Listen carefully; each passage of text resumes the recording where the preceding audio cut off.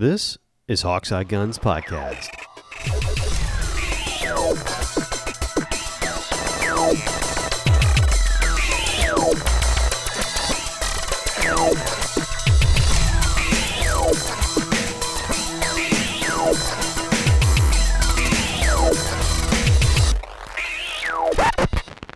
What is up, y'all? It is welcome back to Hawkseye Guns. It has been a hot minute since we released the last cast. We had Easter, and we've had stuff going on, and just a whole bunch of things. And I think the last cast we did was John Wick 4, which Still was an excellent movie.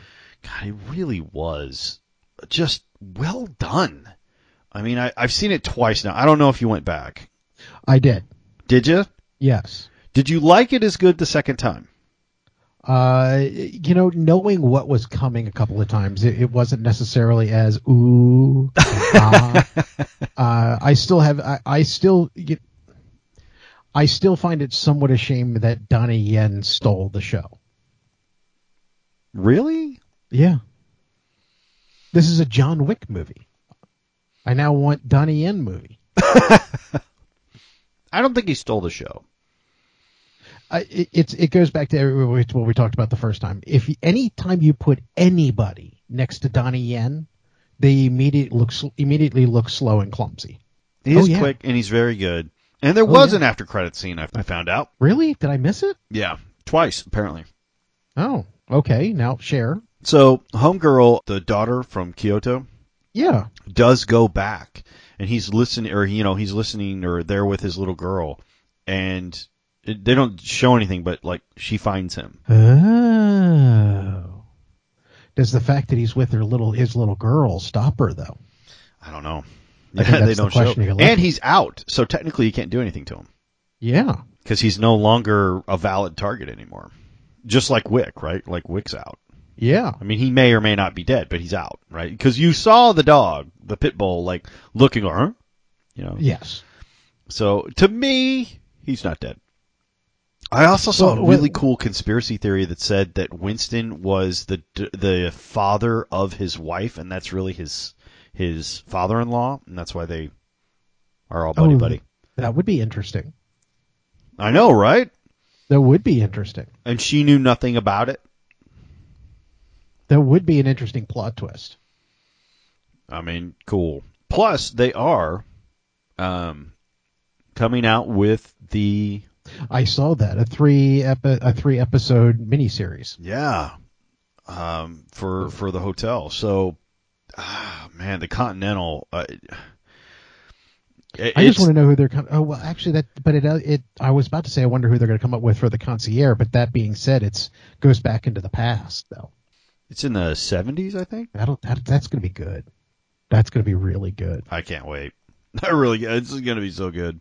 As long as they've got a sommelier, I'm good. Oh, what I would pay for some sommelier scenes.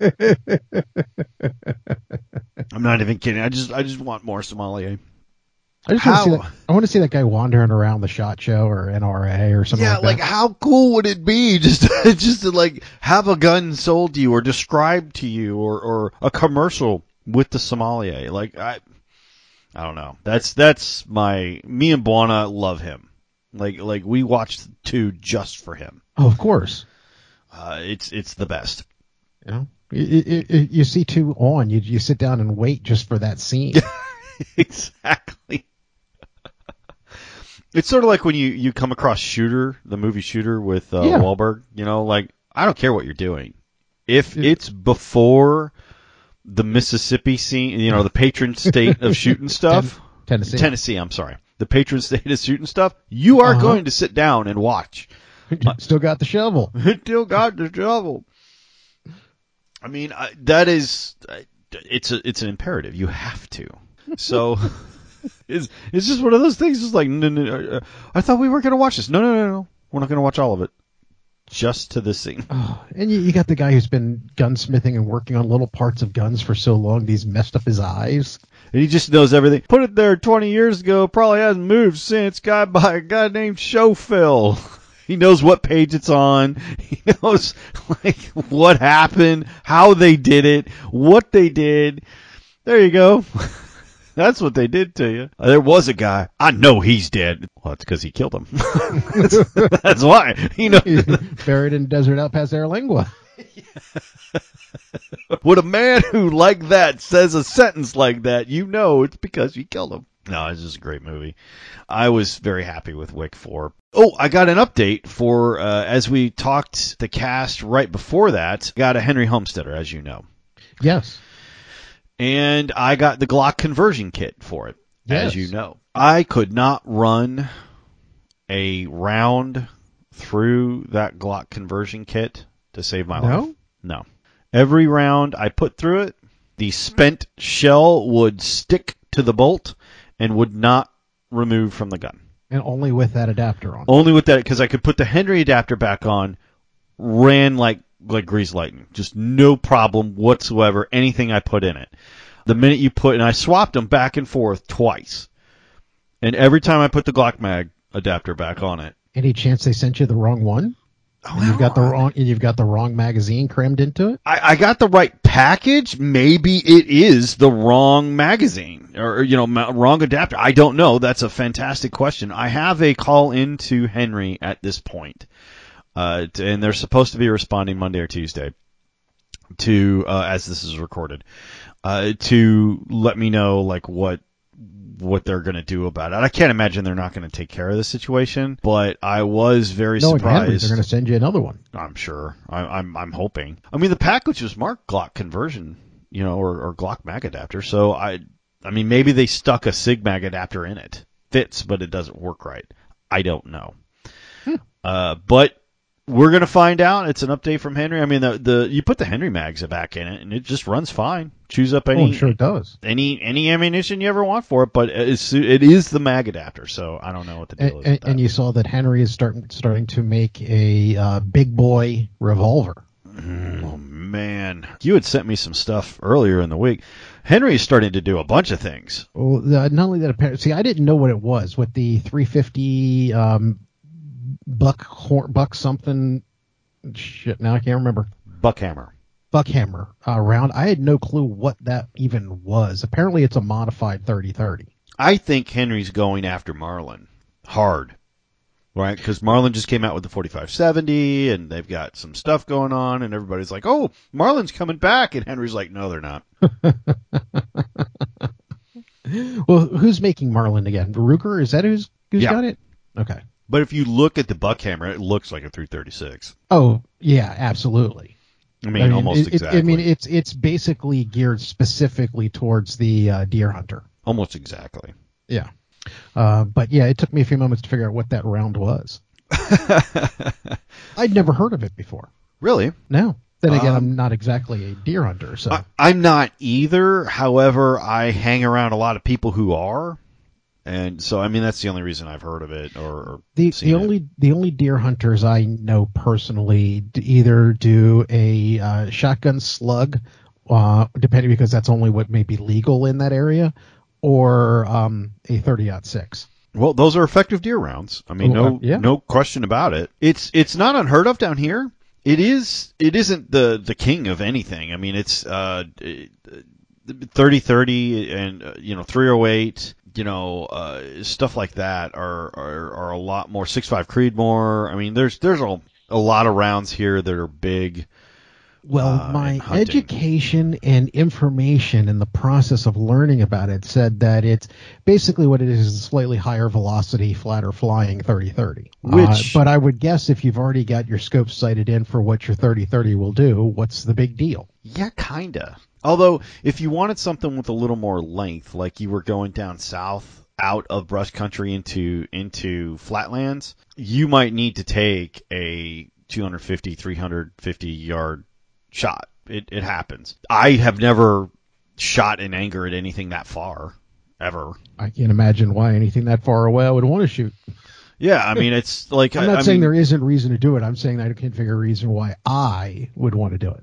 Yeah, I mean, I've hit a gong the size of a trash can lid at 225 yards with the 6.5 Creedmoor when I was sighting in the scope. But that's as much as I have. For sure, nothing that was alive or moving or that I was trying to hunt with or anything like that. But the other thing, and you mentioned it, is Henry is also coming out with a series of revolvers. Which look just like classic Smith & Wesson revolvers. Oh, man, you can tell they're going hard after people. It does look like a patrol special or a highway patrol 357 special. And it's pretty. Like, looking at this, I would rather have this than the Smith. Oh, yeah. I mean, it's super classy looking. It's got the brass. It's got the walnut. It's got the Henry logo. And you can either do the standard gunfighter's handle or you can go for the bird's head grip. I mean, what do you want? You know, like I would really rather have this than an old Smith because you know they're going to cost the same. You know, it's the MSRP is $928, which means you're probably going to find it for about $850 or $875. Getting a Smith 357 is a $900 enterprise right now. Yeah. For one that's in very good condition. It's about a $900 enterprise right now with the 3 or 4 inch barrel or whatever this is. 4 inch barrel is what I'm seeing here, and this is a 357 38 special, 357 mag 38 special. So you could load 30, which is what I would do with it. I would load 38 in it. Well, I would go to the range with 38 in it, but I would load 357 in it. Well, yeah, that's what I'm like. I would train with 38 because it's cheaper. The only thing I don't like about this gun, and it's because it's a classic style, right? The only thing I don't like about it is it has a notched rear sight. Yeah, and that's actually kind of been one of the things I don't like about a lot of revolvers. Yeah. I prefer, like my brother has a 357 Taurus with a 6-inch tube on it, and it's got fiber optic sight front and back, and it looks great. You know, it's amazing. I can see the fiber optics. It looks great. It functions well. I much prefer a fiber optic sight on a pistol than something a little bit more classic like this that are a little harder for me to deal with because I'm not a great pistol shooter as far as my versatility and all that kind of stuff. I have found several pistols that I shoot well, and we'll go over that in a second, but I like the old school, like this, right? This 357 has a bladed front sight and a notch rear sight. But as you said, they're going for that classic old police special Smith & Wesson look. Yeah. No, it is. It's you can tell clearly what they're going after. It looks like a K-frame. It really does. And is it K-frame? Yeah, I think it's K-frame. It's just it's beautifully blued. It's not blacked. It's not stainless. It's beautifully blued. And it has a classic walnut handle and classic brass trigger guard and backstrap. I mean, it's Henry doing what Henry does. It's interesting to me that they started with a revolver. That's kind of cool. Well, you're not going to see Henry do a polymer semi-auto. No, but I figured since they came out with a PCC, pistol caliber carbine, 9mm automatic, why wouldn't you do a 9mm automatic pistol, a metal framed 9mm automatic pistol, like a 1911 clone or something thereof? You might see one of those at some point. I don't think it's surprising. I think what surprised me was the fact that they went more for the classic Smith & Wesson police special look than the old Colt 45 cowboy look. Very much so. Yeah. When I saw Henry revolver, that's what I was thinking it was going to look like. I can't argue with that. No. Because the other thing is Cimarron, is that the name of the company? It does a lot of classic cowboy stuff. Yeah. They actually just did a something that looks like I think it's the Colt Navy special, but it's in 9mm now too. Really? Yeah. Not bad. Cimarron Western highest standards. Let's see. They got their Vaquero equivalent. They got their Doc Holliday Thunderer, which is great. They've got their Dragoon, their Walker Civilian, and they've got a bunch of stuff. Yeah, I saw it pop up on Twitter that they just released a old Cowboy 9mm version though. Wow. Products, handguns, Hollywood guns. They got a bunch. Percussion, conversion, single action. Was it single? Oh, wow. They've got a 1911 automatic 45 ACP with a nickel barrel. Man, they got a bunch. 45, 38. I don't see it. That doesn't mean it's not here. It just means I don't see it. Maybe it's in their single actions. 45, 38. 357, 22 long rifle. They may not have it out yet. They may be releasing it soon. I don't know. I'm searching for it. Yeah, like I may be insane, but I'm pretty sure I saw it. Yeah, I mean, there's just a lot of movement because we haven't had much in the last couple of years because because of the pandemic and all that kind of crap, and everybody was just kind of making what they can and not really innovating or not really going after anybody. They're just trying to survive, and I think you are starting to see some people come up with alternatives to what they were manufacturing now. That you've got the arm brace being considered a short barreled rifle. Yeah. Like CZ just redid the Scorpion line. And you're going to get some of this political machinations and a lot of those types of movement. But I think some of the things that we're seeing here are just flat cool. Oh, but you want to talk about flat cool? Look up the Bond Arms Cyclops. Okay, that is not cool. That is not cool. I've seen that thing, and it is ridiculous. Hey, at least they were smart enough to give it a decent amount more weight if they wanted to do a 45-70 shell out of it. Oh my God! So for those of you not familiar with Bond Arms does for the most part. They have one gun that's not this, but for the most part, Bond Arms does Derringers. So 2-shot, heavy-duty, metal-framed, large Derringers. I had one at one time. I had a Snake Slayer in 410 45 long Colt, and it was a monster, right? Like I couldn't hit anything with it. It was just, the recoil on it would just smack you. You would hurt yourself if you fired more than a couple of rounds with it. And I don't know why they did this, like just to do it. It's sort of like when Dodge was shoving Hemis and everything, right? Like, just like, let's put a Hemi in a minivan. We haven't done that yet, like something, right? So Bond Arms decided to go and put. Now it's only one barrel, I think. I think you can only do. Yeah, I think that's why they call it the Cyclops. Right. It is only one barrel, and they got a little Cyclops engraving on the front of this thing. But basically, if you haven't seen a Bond Arms Derringer before, the actual the actual two barrels are solid steel and heavy and thick. So what they did to make this so that it wouldn't just completely rip your wrist out is they basically took that same level of steel and just bore one barrel into it just to give it that much extra weight. For a 45-70 bullet, okay, not a 30-30, not a 357, not a 44 mag, not even a 50 caliber, a 45-70. Do you know how big that bullet is? Do you know how much powder's in that?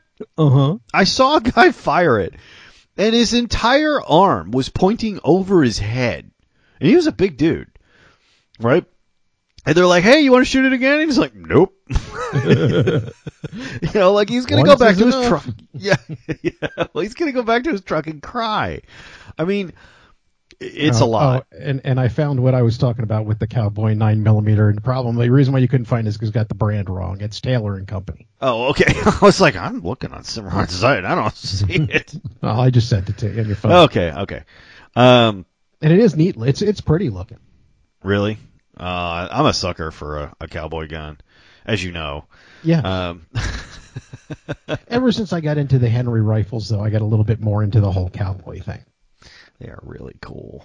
They're really cool. I've always wanted to kind of do that cowboy gun competition stuff, where they do shotgun, rifle, and pistol, and it's all in close, but it's kind of timed and stuff like that. It's like the Western version, the non-tactical version of 3-gun. Yes. And it's a lot more low key, and people aren't as crazy. You don't have a lot of people like knife handing and stuff like that when they point at stuff. It's a lot more fun, and you get to pick a name and dress up and everything. That's way more my speed than a 3-gun competition. It's just not. I'm not there. No disrespect to Lena Mishlik, she can teach me 3-gun any day she wants. She can teach me anything she wants, at any time. And and you're not going to disagree with her because she's Lena Mishlik, and she's not only faster than you, she's a better shot. So, I'm looking at it. These aren't bad looking. I like these. No, it's actually kind of cool looking. The TC9s, yeah. It's a 9mm, effectively very clean looking Western gun with beautiful. They got a case hardened version and just a blued version with a walnut grip. That's not bad. You could do a lot of stuff with those. It's a pretty gun. For $619, damn well better be. Well, actually, for a handgun, that's kind of average these days. God, you're not kidding. For stuff well, speaking of handgun, I haven't talked about this on the cast yet, but a couple of weeks ago, and I say that it's probably over a month ago now. Time flies when you get older. Time does fly, and right before I got the Henry Homesteader, Jake and I were talking about 22s.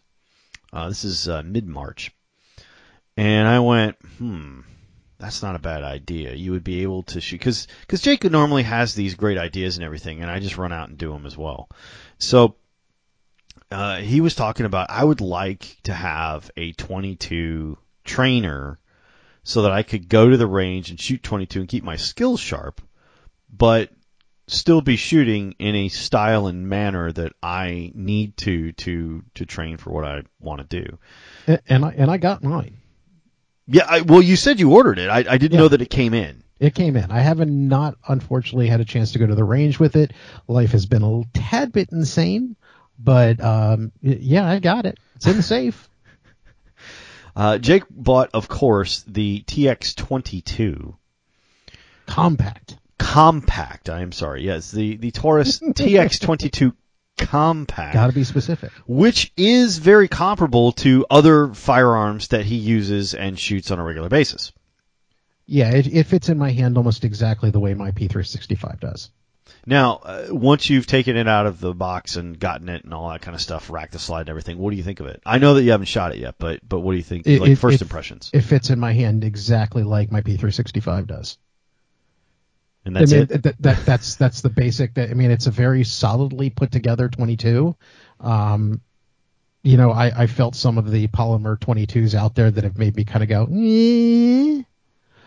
this one's pretty solidly put together. I'll answer whether or not I like it once I shoot it.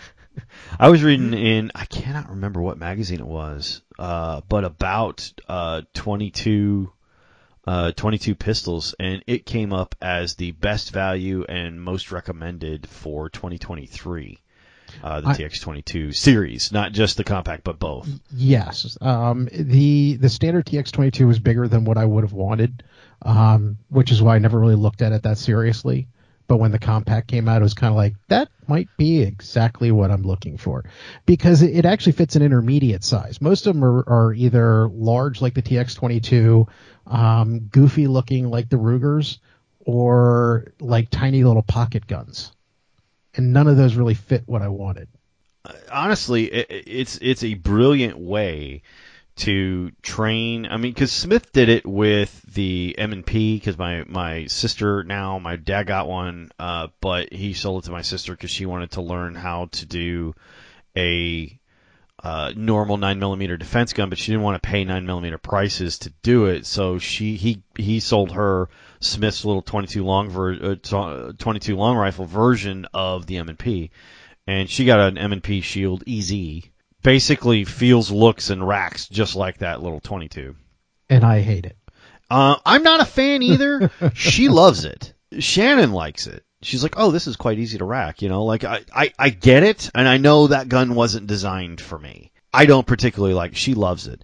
But the TX22, both the big and small versions of it, seem to be coming up aces in everybody's reports. Like, everybody comes in and just comes in and says, this is a fine little pistol. And it seems to not have any problem with load and eject. It's got a big port on the top, which everybody says just shucks shells right at the top of the thing. That was the other thing, is you had a lot of the 22 long rifle pistols that will only eat certain ammunition.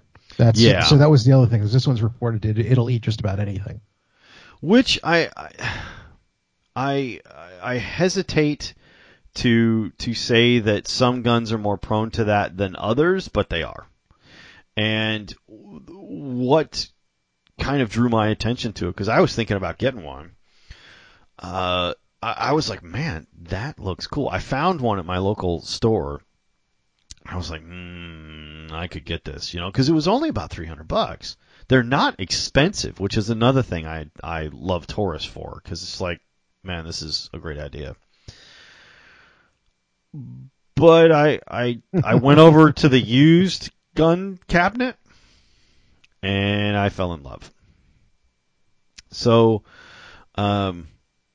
what I wound up doing is going to the gun cabinet. Now, I remember you having one of the. You got a picture you sent me that you have two? Yeah. Oh, yeah. No, there's a story. So there's a story. So the upper one is mine, or the one I'm about to tell you about. So I was in the market for a 22 as well. I was like, man, that's a hell of an idea. I want to plink with a 22. I want to go out to the ranch and shoot some stuff. I want to do all that. I went over to the gun cabinet, or the used gun cabinet, to see what else was available. And what else was available happened to be, and it was marked on sale, a 2022 Browning Buckmark Hunter. It is the last time that, like, you can still order a Buckmark Hunter, but they're not producing it really anymore. It didn't sell well compared to the other Buckmarks. So this thing's all blacked out. It has a rosewood handle. It's absolutely beautiful. The gold trigger. It's got a half Picatinny on top. But it fills out the bling factor that you need as well. Yes, it does. It's absolutely gorgeous, at least to me. The other thing, and I don't think you get a real sense of this, it's a huge freaking gun. It has a 7.25-inch barrel. Not the small tactical 22 that Jake has. So you get a lot of recoil out of this, right? Oh my God, it's like shooting a BB. There is no recoil. The gun doesn't recoil, it shudders a little bit. Like, you can feel the bolt come back, and that's it. Like, it doesn't move anywhere. So I can, at 25 yards, hold a pattern the size of a $50. I mean, it's just, it doesn't go anywhere. You just like ping, ping, ping, ping, ping, ping, ping, ping. I see why people love them. Right, especially the long, heavy barrels, and I do have a heavy barrel on it. So that week, I was so into it, and I brought it out to the ranch, and I was so happy with it. I got a great deal on it because nobody was buying it. It had been there. Basically, it was new. Somebody bought it. I got the whole story on it because it stayed in this store. Somebody bought it, brought it back a week later, hated it because it was too heavy, and it sat there. They bought it in January. They brought it back in January, and it sat there until March of this year. I've walked past it 100 times. It was marked down to $275. Damn. And I'm like, okay, what's wrong with it? They're like, absolutely nothing's wrong with it. We don't think 50 rounds have been fired through this. Like, look at it. And he pulled it open and showed me the bolt and showed me the breech face of the barrel. And I'm like, it didn't have any marks on it. Like, not even, no powder burn, no residue, nothing. And I'm like, oh, crap. I'm like, can I get a guarantee that if this thing's crap and it doesn't work, I can bring it back? And they're like, absolutely. We don't normally do that on used guns, but we don't like, our floor manager is the one who bought this. We will certify that there's nothing wrong with this gun. Okay. So the other thing I had in my back pocket was a gift card for $100. So I wound up paying $175 for this thing. I absolutely love it. It is a great 22 plinking pistol.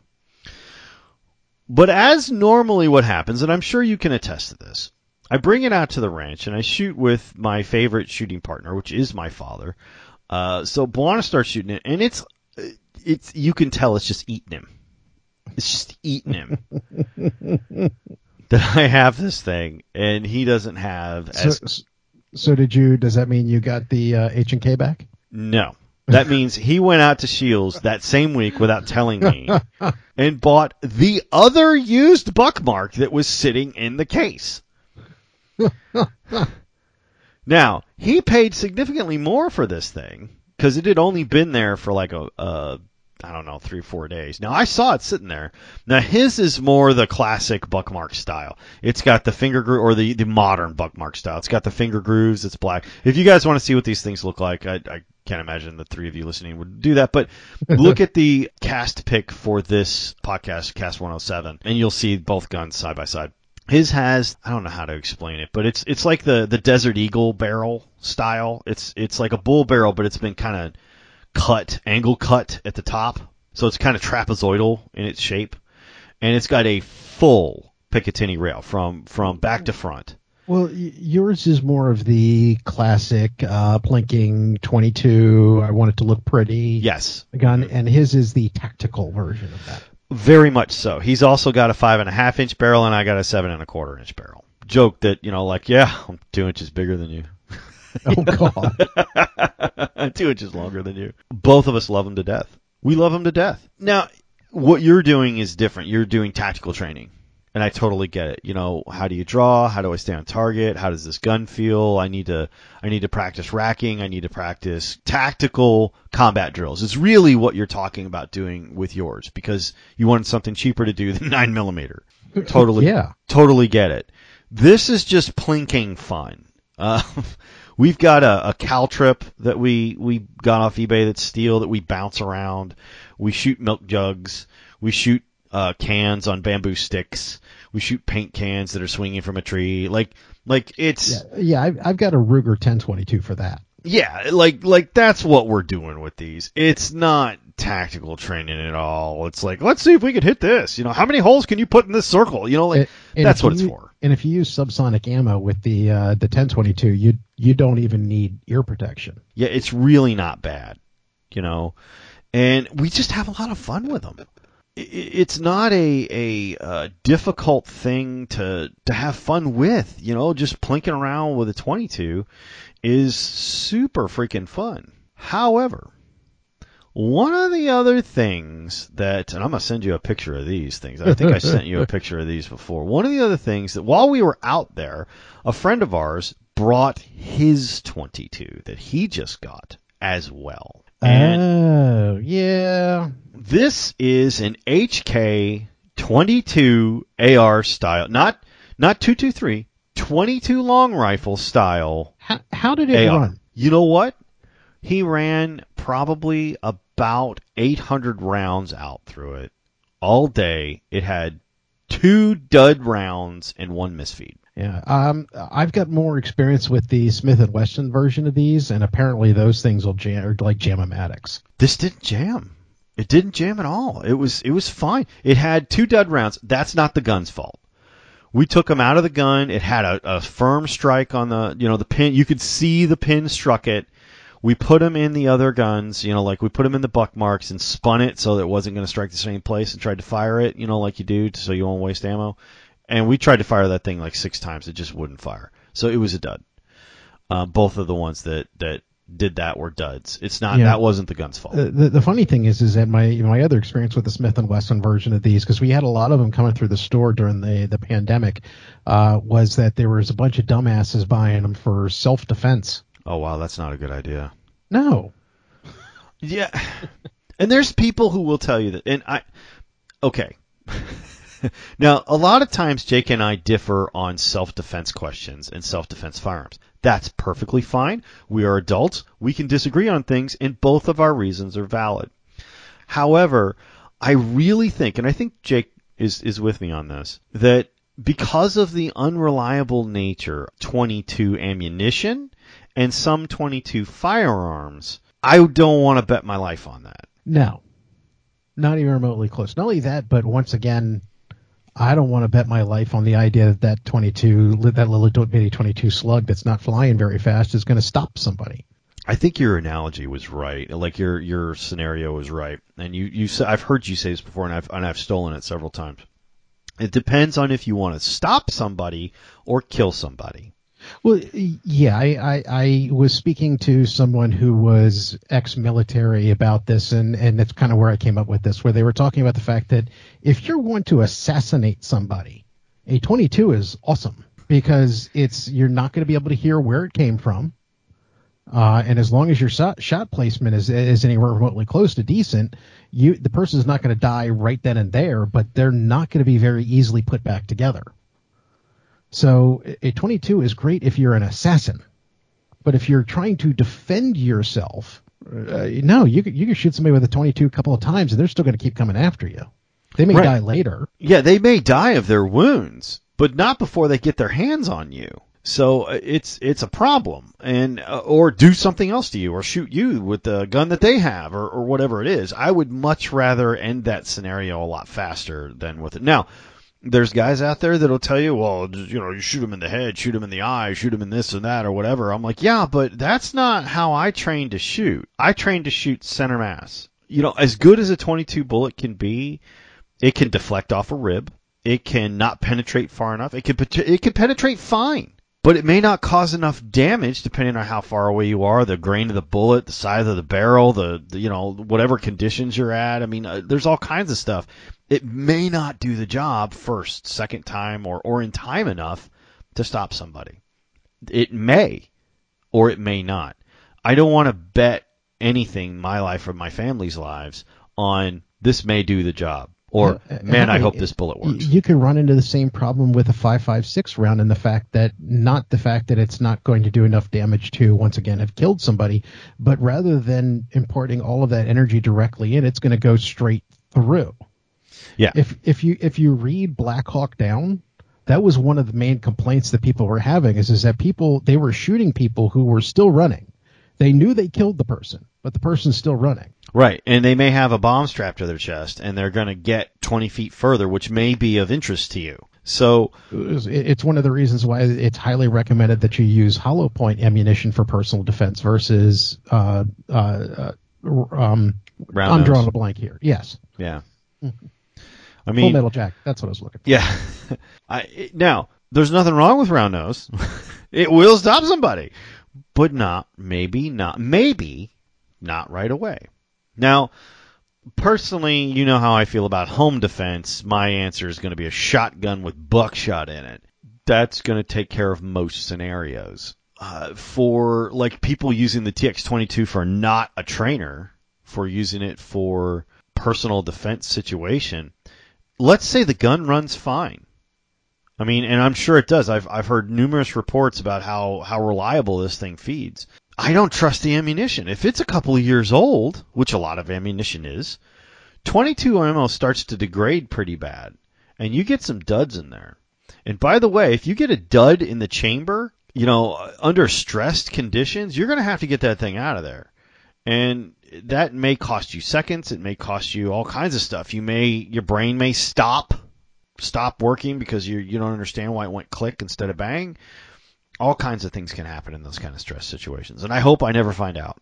But no, bad day. Yeah, it's not good. So I hesitate for .22s for self-defense. Like the AR-22, I love it. I had fun with it. Right, I ran 200 rounds through it just because it was fun and it was the most reliable AR I've ever had my hands on. It just didn't jam. Even just going back to the 1022 that I have, it's fun to mag dump. Yep, absolutely, and it's a reliable firearm. Very reliable. I would argue that the Ruger 1022, in all its various modes and fashions and makes and models, is probably, in my personal opinion, the most reliable .22 rifle ever built. Now, I will argue that with anybody. I can't argue that, though. I mean, I would debate anybody with it, but that's the position I'm going to hold until I've seen some significant evidence that that is not the case. But the other aspect of it is you're still working with rimfire ammunition. And rimfire ammunition is a little different than centerfire. And it degrades quicker. Like, I've got shotgun shells that are older than me, and they fire great. Work just fine. We tried to use, and I say the word tried, we did the best we could.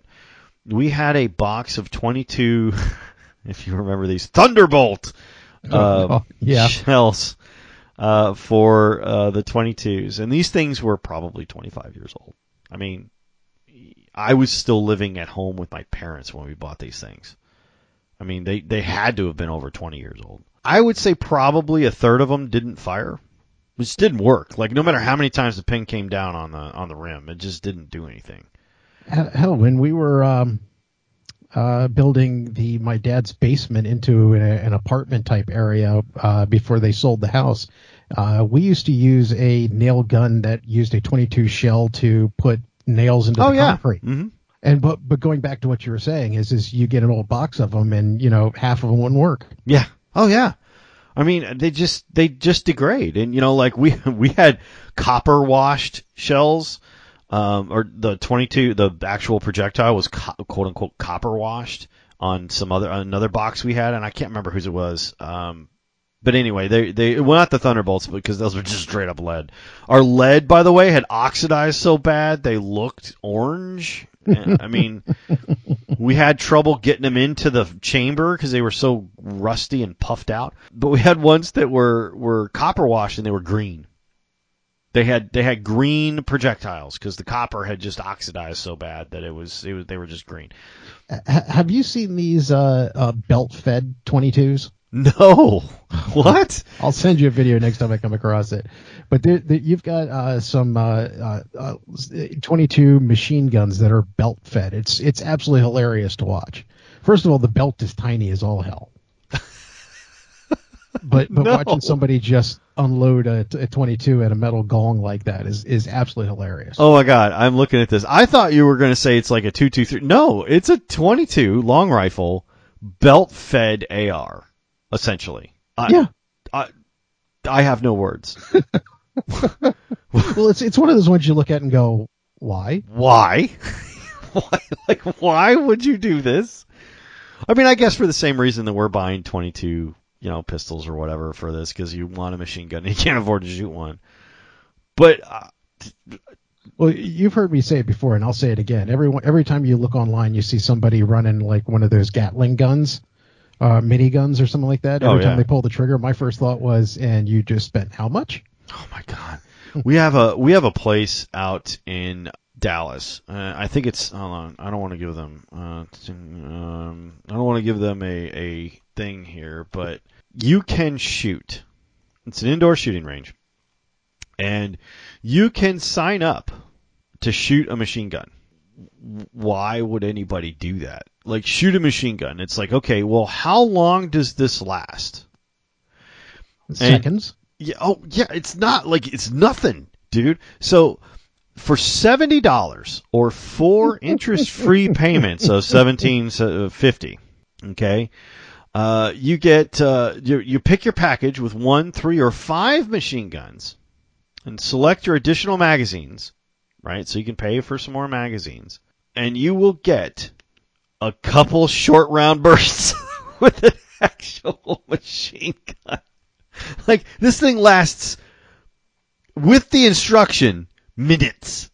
Like, and the shooting part of it, like you're saying, is like a couple of seconds. It's like, brrr. That's a, and you're done. The range that my brother and I go to, the outdoor range, every once in a while when you're there, you've got a guy who sets up something that looks like, a World War II machine gun. And I think it takes 308 because, I know these days the machine guns, like the belt feds, generally take 50 cal. But I think this is like a 308 or something like that. It doesn't look like it's fun to shoot.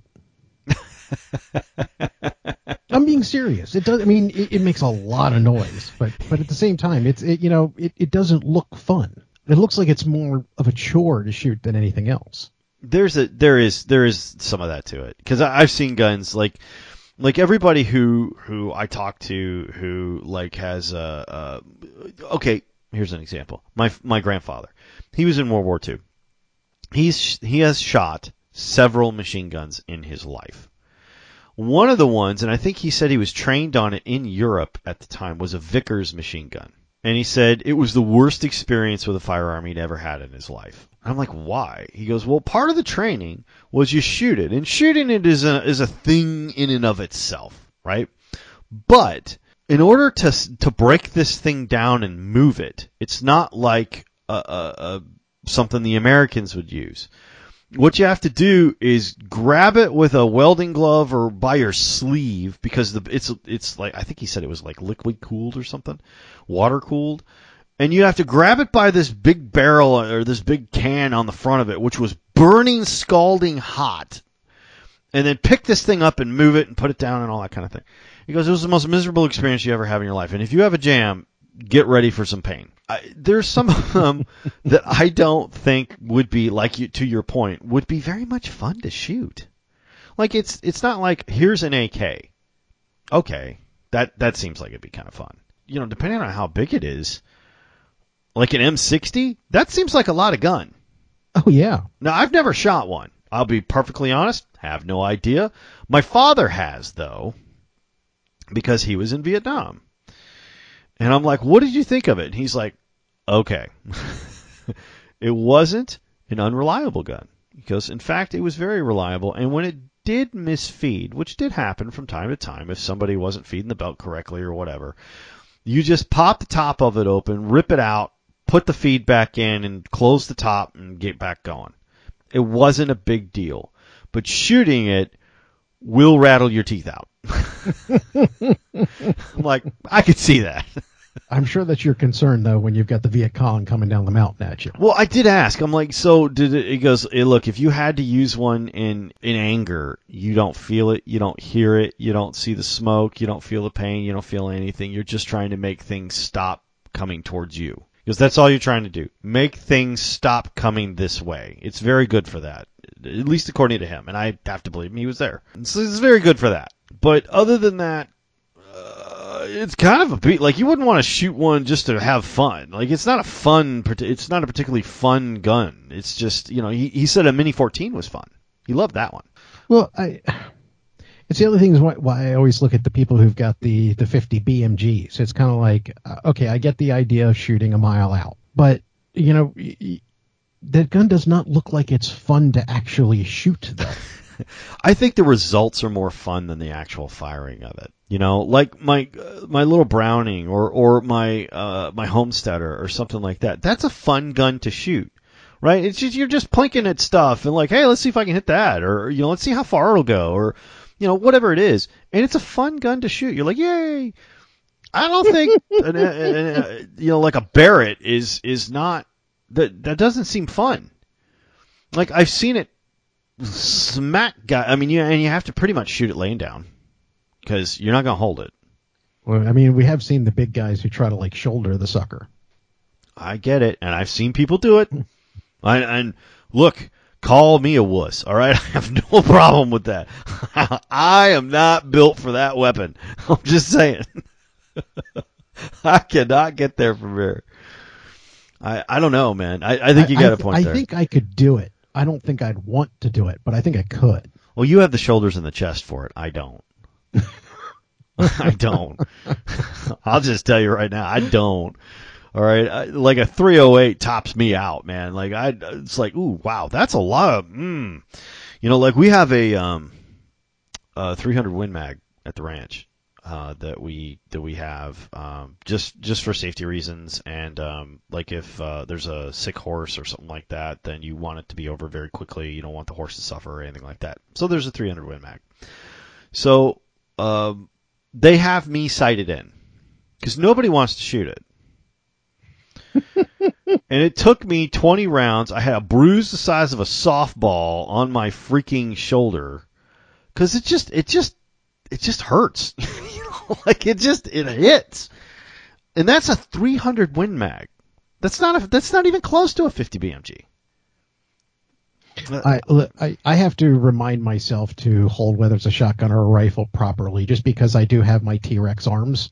So it's where it naturally fits into me is actually into my inner arm versus into my shoulder and on my cheek where it's supposed to be. So it's going to be a problem with the shotgun. No, it is. It was the first time I went out before somebody looked at me and went, "Oh, you're doing this wrong." Yeah, it's not right. Rather impressive bruise that lasted for several weeks on my inner arm. Yep, that's what that does. Mm-hmm. First time I shot the 44 Henry, not actually taking the time to do it right. It was kind of like, wow, that actually kicks. That hurts like a lot, huh? That's weird.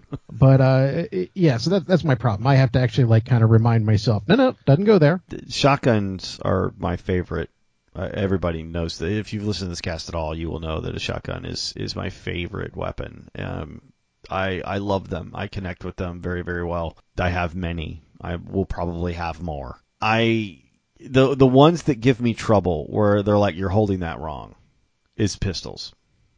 Because with a long gun, even a rifle, you have 4 points of contact with the gun if you're doing it correctly. And once you get it into your pocket, it's very difficult to hold it wrong, if that makes any sense. It's like, okay, I got my cheek, I got my shoulder, I got my hand on the handle, I got one on the foregrip. I'm aligned with the weapon system. I am in control of the recoil. I am in control of the muzzle. I am controlling the firearm. We're good. All I got to do is place my shot. With pistols, not the same.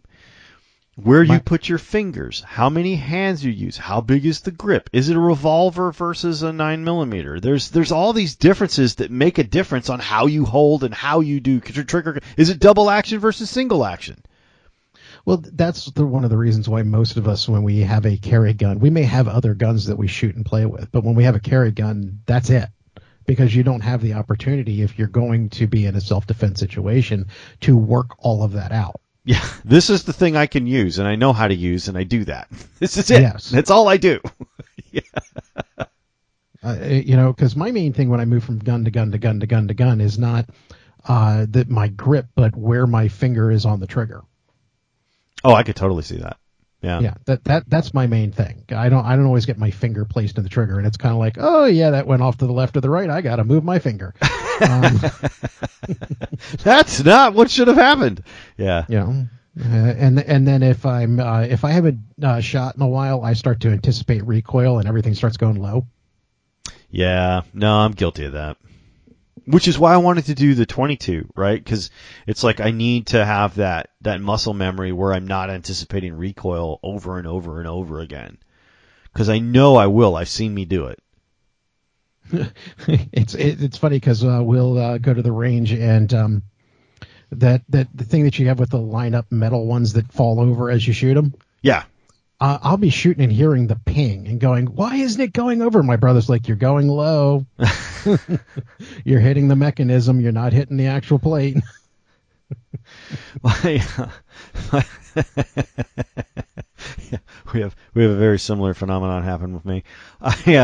My father and I shoot quite a bit, and when Buana goes to shoot with me, if we're doing pistol combat training or just distance training or something like that, we'll put a gong or something, some kind of target out at 30 yards, right? That's pretty long distance for a pistol. That's actually very long distance for a pistol. And I've been shooting the Browning at 25 and 30 yards because it's got a long barrel, has no kick. I should be able to do that, and I can. We actually were planning a target 60 yards out with the Buckmarks and stuff, and I was on a 1.5 foot target at 60 yards. So, and some of them were on the edge, some of them were in the middle-ish, some of them were whatever, but I was on it, right? on the target, not on the bullseye or anything, but I was on the target. So we were shooting at 30 yards. And I'm old enough, I'm closer to 50 than I am 40. And I can't see the 22 long rifle bullet holes at 30 yards. I have no freaking clue. If it's in the black somewhere, it might as well be. That's whatever. One of the reasons why the metal targets are nice. Right. And we didn't have one of those that day. We forgot to bring it in the truck, so we just did paper. And there's some stuff out there for us. And we did that. So Buana has binoculars next to me, just a little set of field glasses or whatever, and he's calling out where I am because I'm trying to figure out what's going on. And I don't know how many times now he calls it out like the military, and he grew up in the Air Force and stuff, so he calls it out like a military training officer. Low, center. Low, center. Low. God damn it, Sean, stop anticipating. There is no recoil. It's a 22 with a 7 1/4 inch barrel. Pull it on the target. Right. Okay, I got it. Low, center. Because I'm anticipating, right? This is what I was trying to get out of my bad habit, because I'm waiting for that barrel jump, right? I'm waiting for it to do it. And it was, I mean, I probably went through, I don't know, 400 or 500 rounds before I stopped entirely. That's the bad habit I always fall back into. Yeah, me too. Me too. You just anticipate because you know it's coming. You know it's coming, and you're like, oh, it's not going to jump on me. I'm going to be right back on target. And, of course, you're like 5 inches low. And it's an interesting phenomenon, at least for me. Like, and I don't know, like, if I don't shoot pistols for very long, like months, I degrade. It's definitely a perishable skill for me. I don't know if it is for everybody, but for me it sure is. I think it is for most people, because I know it is for me. It's one of the reasons why I desperately wanted to get the 22, so that I could go back and not have the skill perish on me. Well, it's definitely a smart way to go, because it's inexpensive.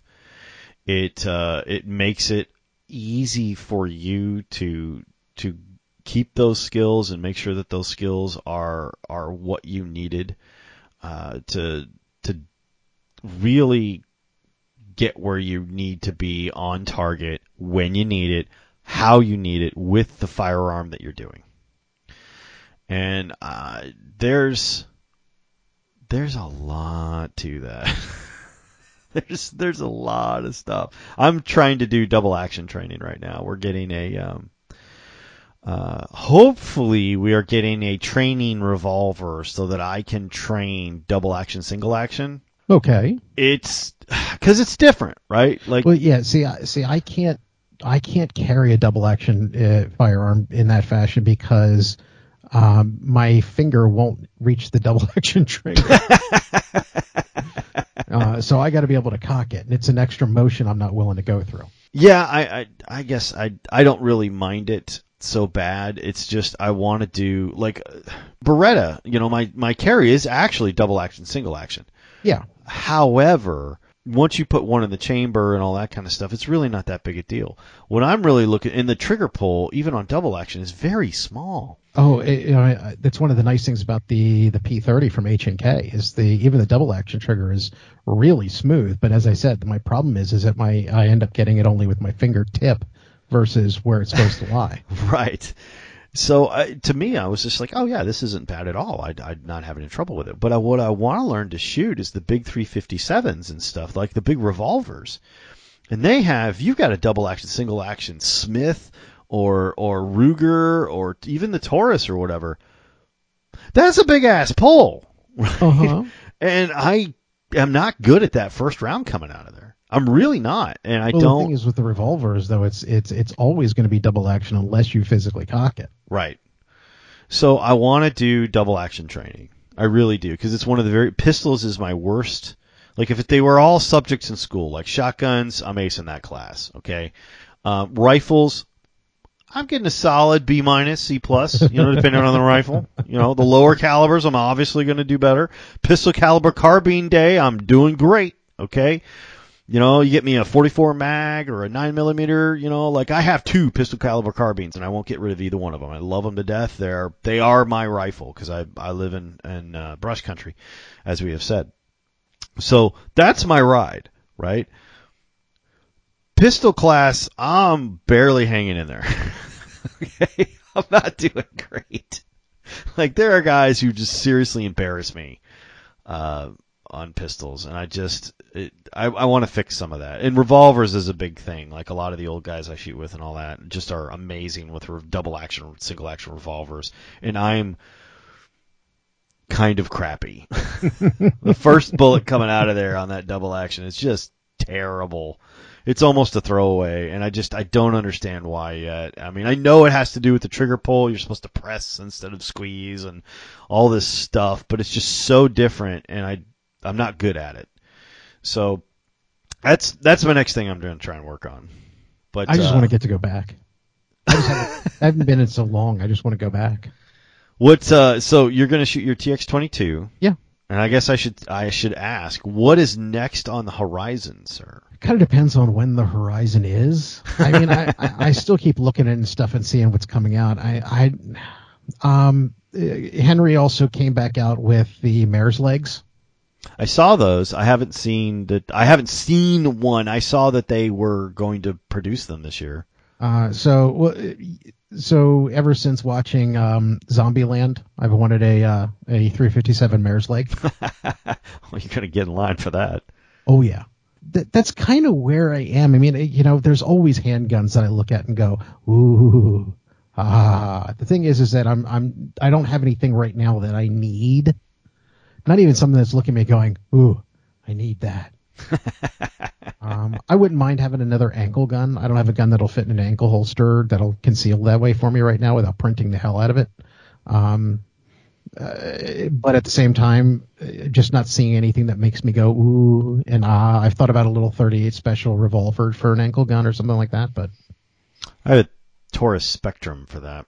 It's a little small for what I want for an ankle gun. I'm looking for something in between that and my carry gun. Like in caliber or in size? In size. Or okay, yeah. I used to have a SIG P938, which was a little 380 1911 clone. Yep, know exactly what that is. And but at the same time, I don't have that anymore, and I'm looking for something about that size. It was bigger than your standard 380, but not as big as your basic 9mm of even a micro 9mm. Right. So right in there. I'm looking for something about the size of the car P9, but at the same time, I don't want the car P9. I was going to say, I think you had one of those at one time, and you did not like it. No, because the grip is just a little bit too small. Nah, which is weird for me to say. Because you're like, yeah, that's too small. No, I 100% get that. Other than Buana's going to get a revolver trainer for us, I think the only thing, of course I'll wind up with other guns and I'll trip across something and just get it because it's there and I can. Or a really great deal comes up and I'll sell it later or whatever. Those are those. But as far as like actively looking, there's only one gun out there that I'm actively looking for and willing to take a hit if I find it. And that is? The Beretta 80X Cheetah. Yeah, no, I can understand that. That's the only one left because I have my Homesteader. Because those were the two big ones that after SHOT Show I was like, I must have those. I would love the Homesteader. The problem is it's so far beyond my price reach at this exact moment that it's not even like worth torturing myself over. And that's kind of where I am at the moment. I've got at least another year before I can really start thinking about that kind of stuff again. I figured it out the other day. I only have now the Taurus Spectrum is actually Shannon's gun now. She stole it. Yes, we are aware. So that's not really mine. If you count the guns that are really mine, except for Henry, I don't have two guns of the same make. Like, I don't have two Winchesters. I don't have two Brownings. I don't have two Remingtons. I don't have two of anything except Henry, and I won't get rid of either one of them.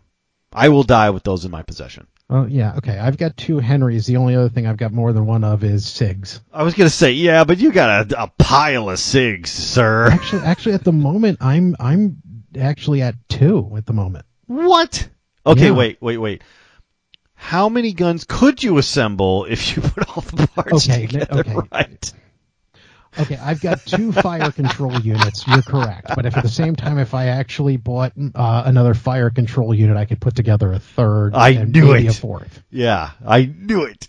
Like if you no, that's a shady way of saying. No, you're correct. I mean, because SIG with the SIGs with the 320, well, the Striker fire SIGs, what you have is the fire control unit, and then enough pieces and parts to put this other stuff together. You're right. I could probably, if I had 2 more fire control units, I could have 4 SIGs. That's kind of what I thought. Yeah, because you've collected quite an accoutrement of just a few. I've taken full advantage of the fact that SIGs are as customizable as they are. I would say that's probably an accurate statement and a fair one, because I mean that's literally what they're made to do. Yeah. For all intents and purposes, it is one of those things where you look at it and go, well, I want a different slide on this, or I want the grip different, or I want the this or that or whatever. And those are all valid statements with a SIG of a certain type. So the other thing I think is my next actual project that I would probably sink money into is after John Wick 4. I've got that Henry axe in my safe. I think I'm going to turn that into one of those types of lever actions that we saw in John Wick 4. Oh, man, that thing looked great, didn't it? Oh, absolutely. Oh, wow, that was neat. The only thing is that in order to make it legal, especially in today's day and age, when I do it, I'm probably going to have to put a muzzle device on it and take it to a smith to actually get it pinned and welded on. Oh. Oh. No, yeah, it's going to be awful. I'm going to put pin and weld on a compensator, and it's going to add an extra 2 inches to my barrel, and I'm going to go darn. It's going to look awesome. Exactly. In fact, I may pull the barrel off and send it down to you. It's going to look awesome. I mean, it's just not that big a deal. I mean, it's the way that you have to kind of skirt around it in some states is really kind of crappy. But man, it's like with those, especially if you're going to rig it out like that.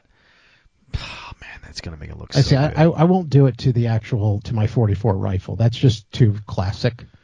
But the little 410, yeah, I might do that. Well, I'm kind of on the same mind. I am not going to touch my 44 lever action.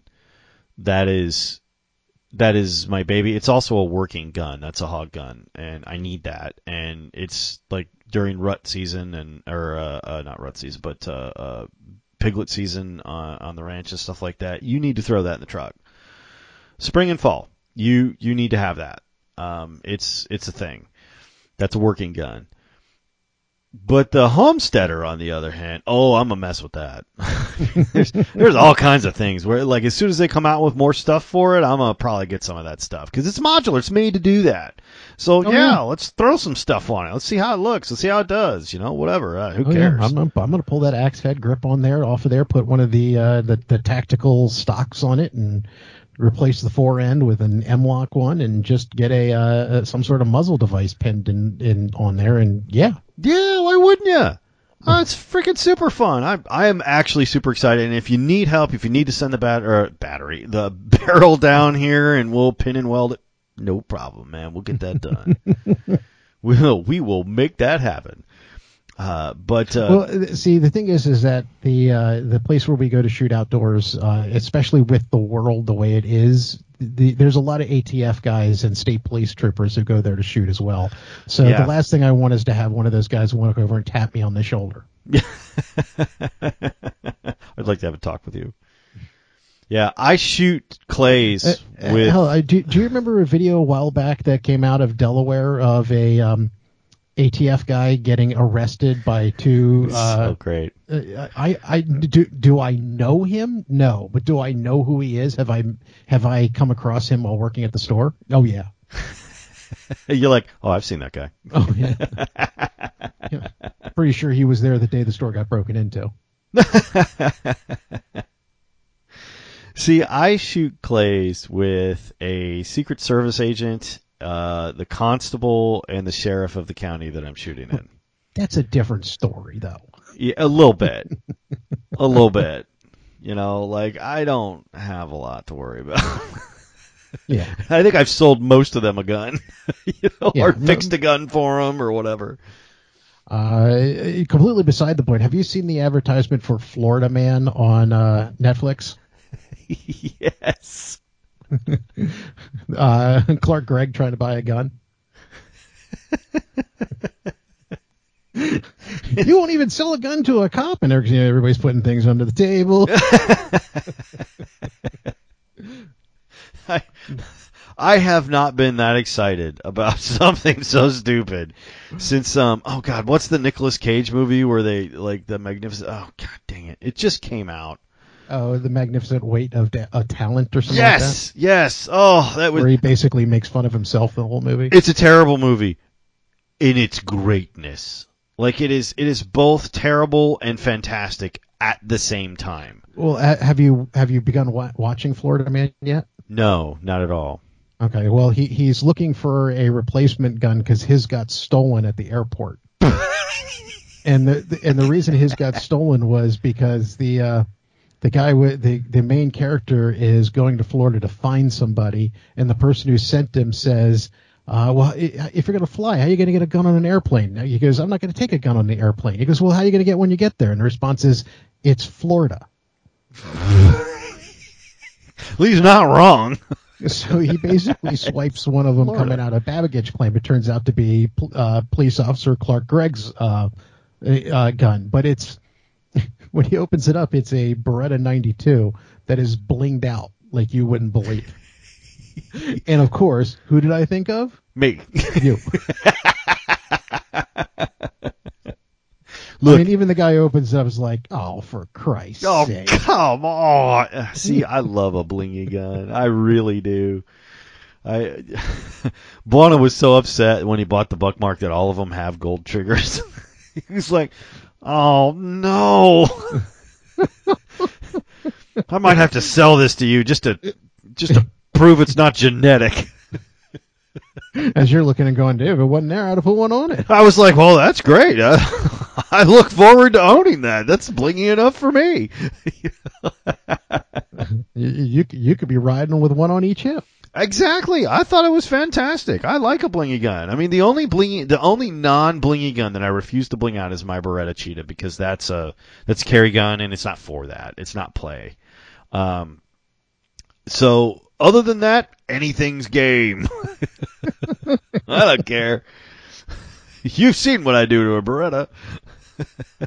If it's not a carry gun. Things have been pathetic around here enough to the point where basically my gun safe is behind a pile of laundry at the moment. Oh, no. Yeah, so I cleaned all that out the other day and just kind of like opened it up and started like looking at things going, okay, what can I do with this? What can I do with that? Sitting right next to me, ready to be cleaned, I have the Henry Homesteader, the Browning Buckmark, and Remington 870 20 gauge. All of which I have shot this weekend. Well, the other thing I was looking in there is seeing that now that the ATF has changed the rules, how much of what I've got in my, because most of what I had was braced pistols. So, like, most of what's in my safe is not legal anymore. Yeah, I had, you remember, I did a braced pistol build out of a Glock. Yeah. And I had to take it back out. Great. Fantastic. I finally do one. I cave to the mainstream and do a pistol brace, and then now it's illegal. Yeah. So somewhere along the line, the fake suppressor on my 1022 is going to need to be pinned and welded so that it actually has a legally length barrel.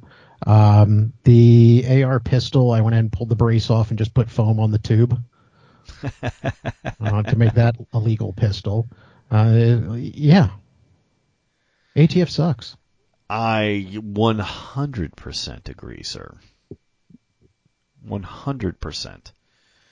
So, and I'll leave you with this. My friend of mine who collects ARs and pistol braced everything and has a collection of suppressors and all that kind of stuff. And I'm like, man, what are you going to do? Like 3/4 of your collection is now illegal. He goes, it ain't illegal if they don't know about it. I'm like, what are you going to do? Yeah, I heard that from a guy down in Kentucky once when he started talking about his fully auto AR, and I'm like, how did you get that? Those aren't legal. And his looks, he told me the same thing. Only illegal if they know you got it. Yeah. I'm like, what are you going to do with the ones they do know you got? He goes, I got a backhoe and a Tupperware container. We're going to bury it in the backyard till it is legal again. I'm like, okie dokie. You have fun. Oh, crap. Well, do you have anything else, sir? Somebody's going to knock off his marker as to where he buried that. Oh, my God. Yeah, he'll be digging holes, looking for treasure for weeks. Damn it, I know they're here somewhere. You got anything else, sir? I do not. Right on. Well, thank you guys for listening. Thank you guys for downloading. We appreciate you humoring us as we kind of rotate between this cast and GSB. This one, I just had a bunch of stuff that just kind of piled up over the past weeks. And we will see you guys next time.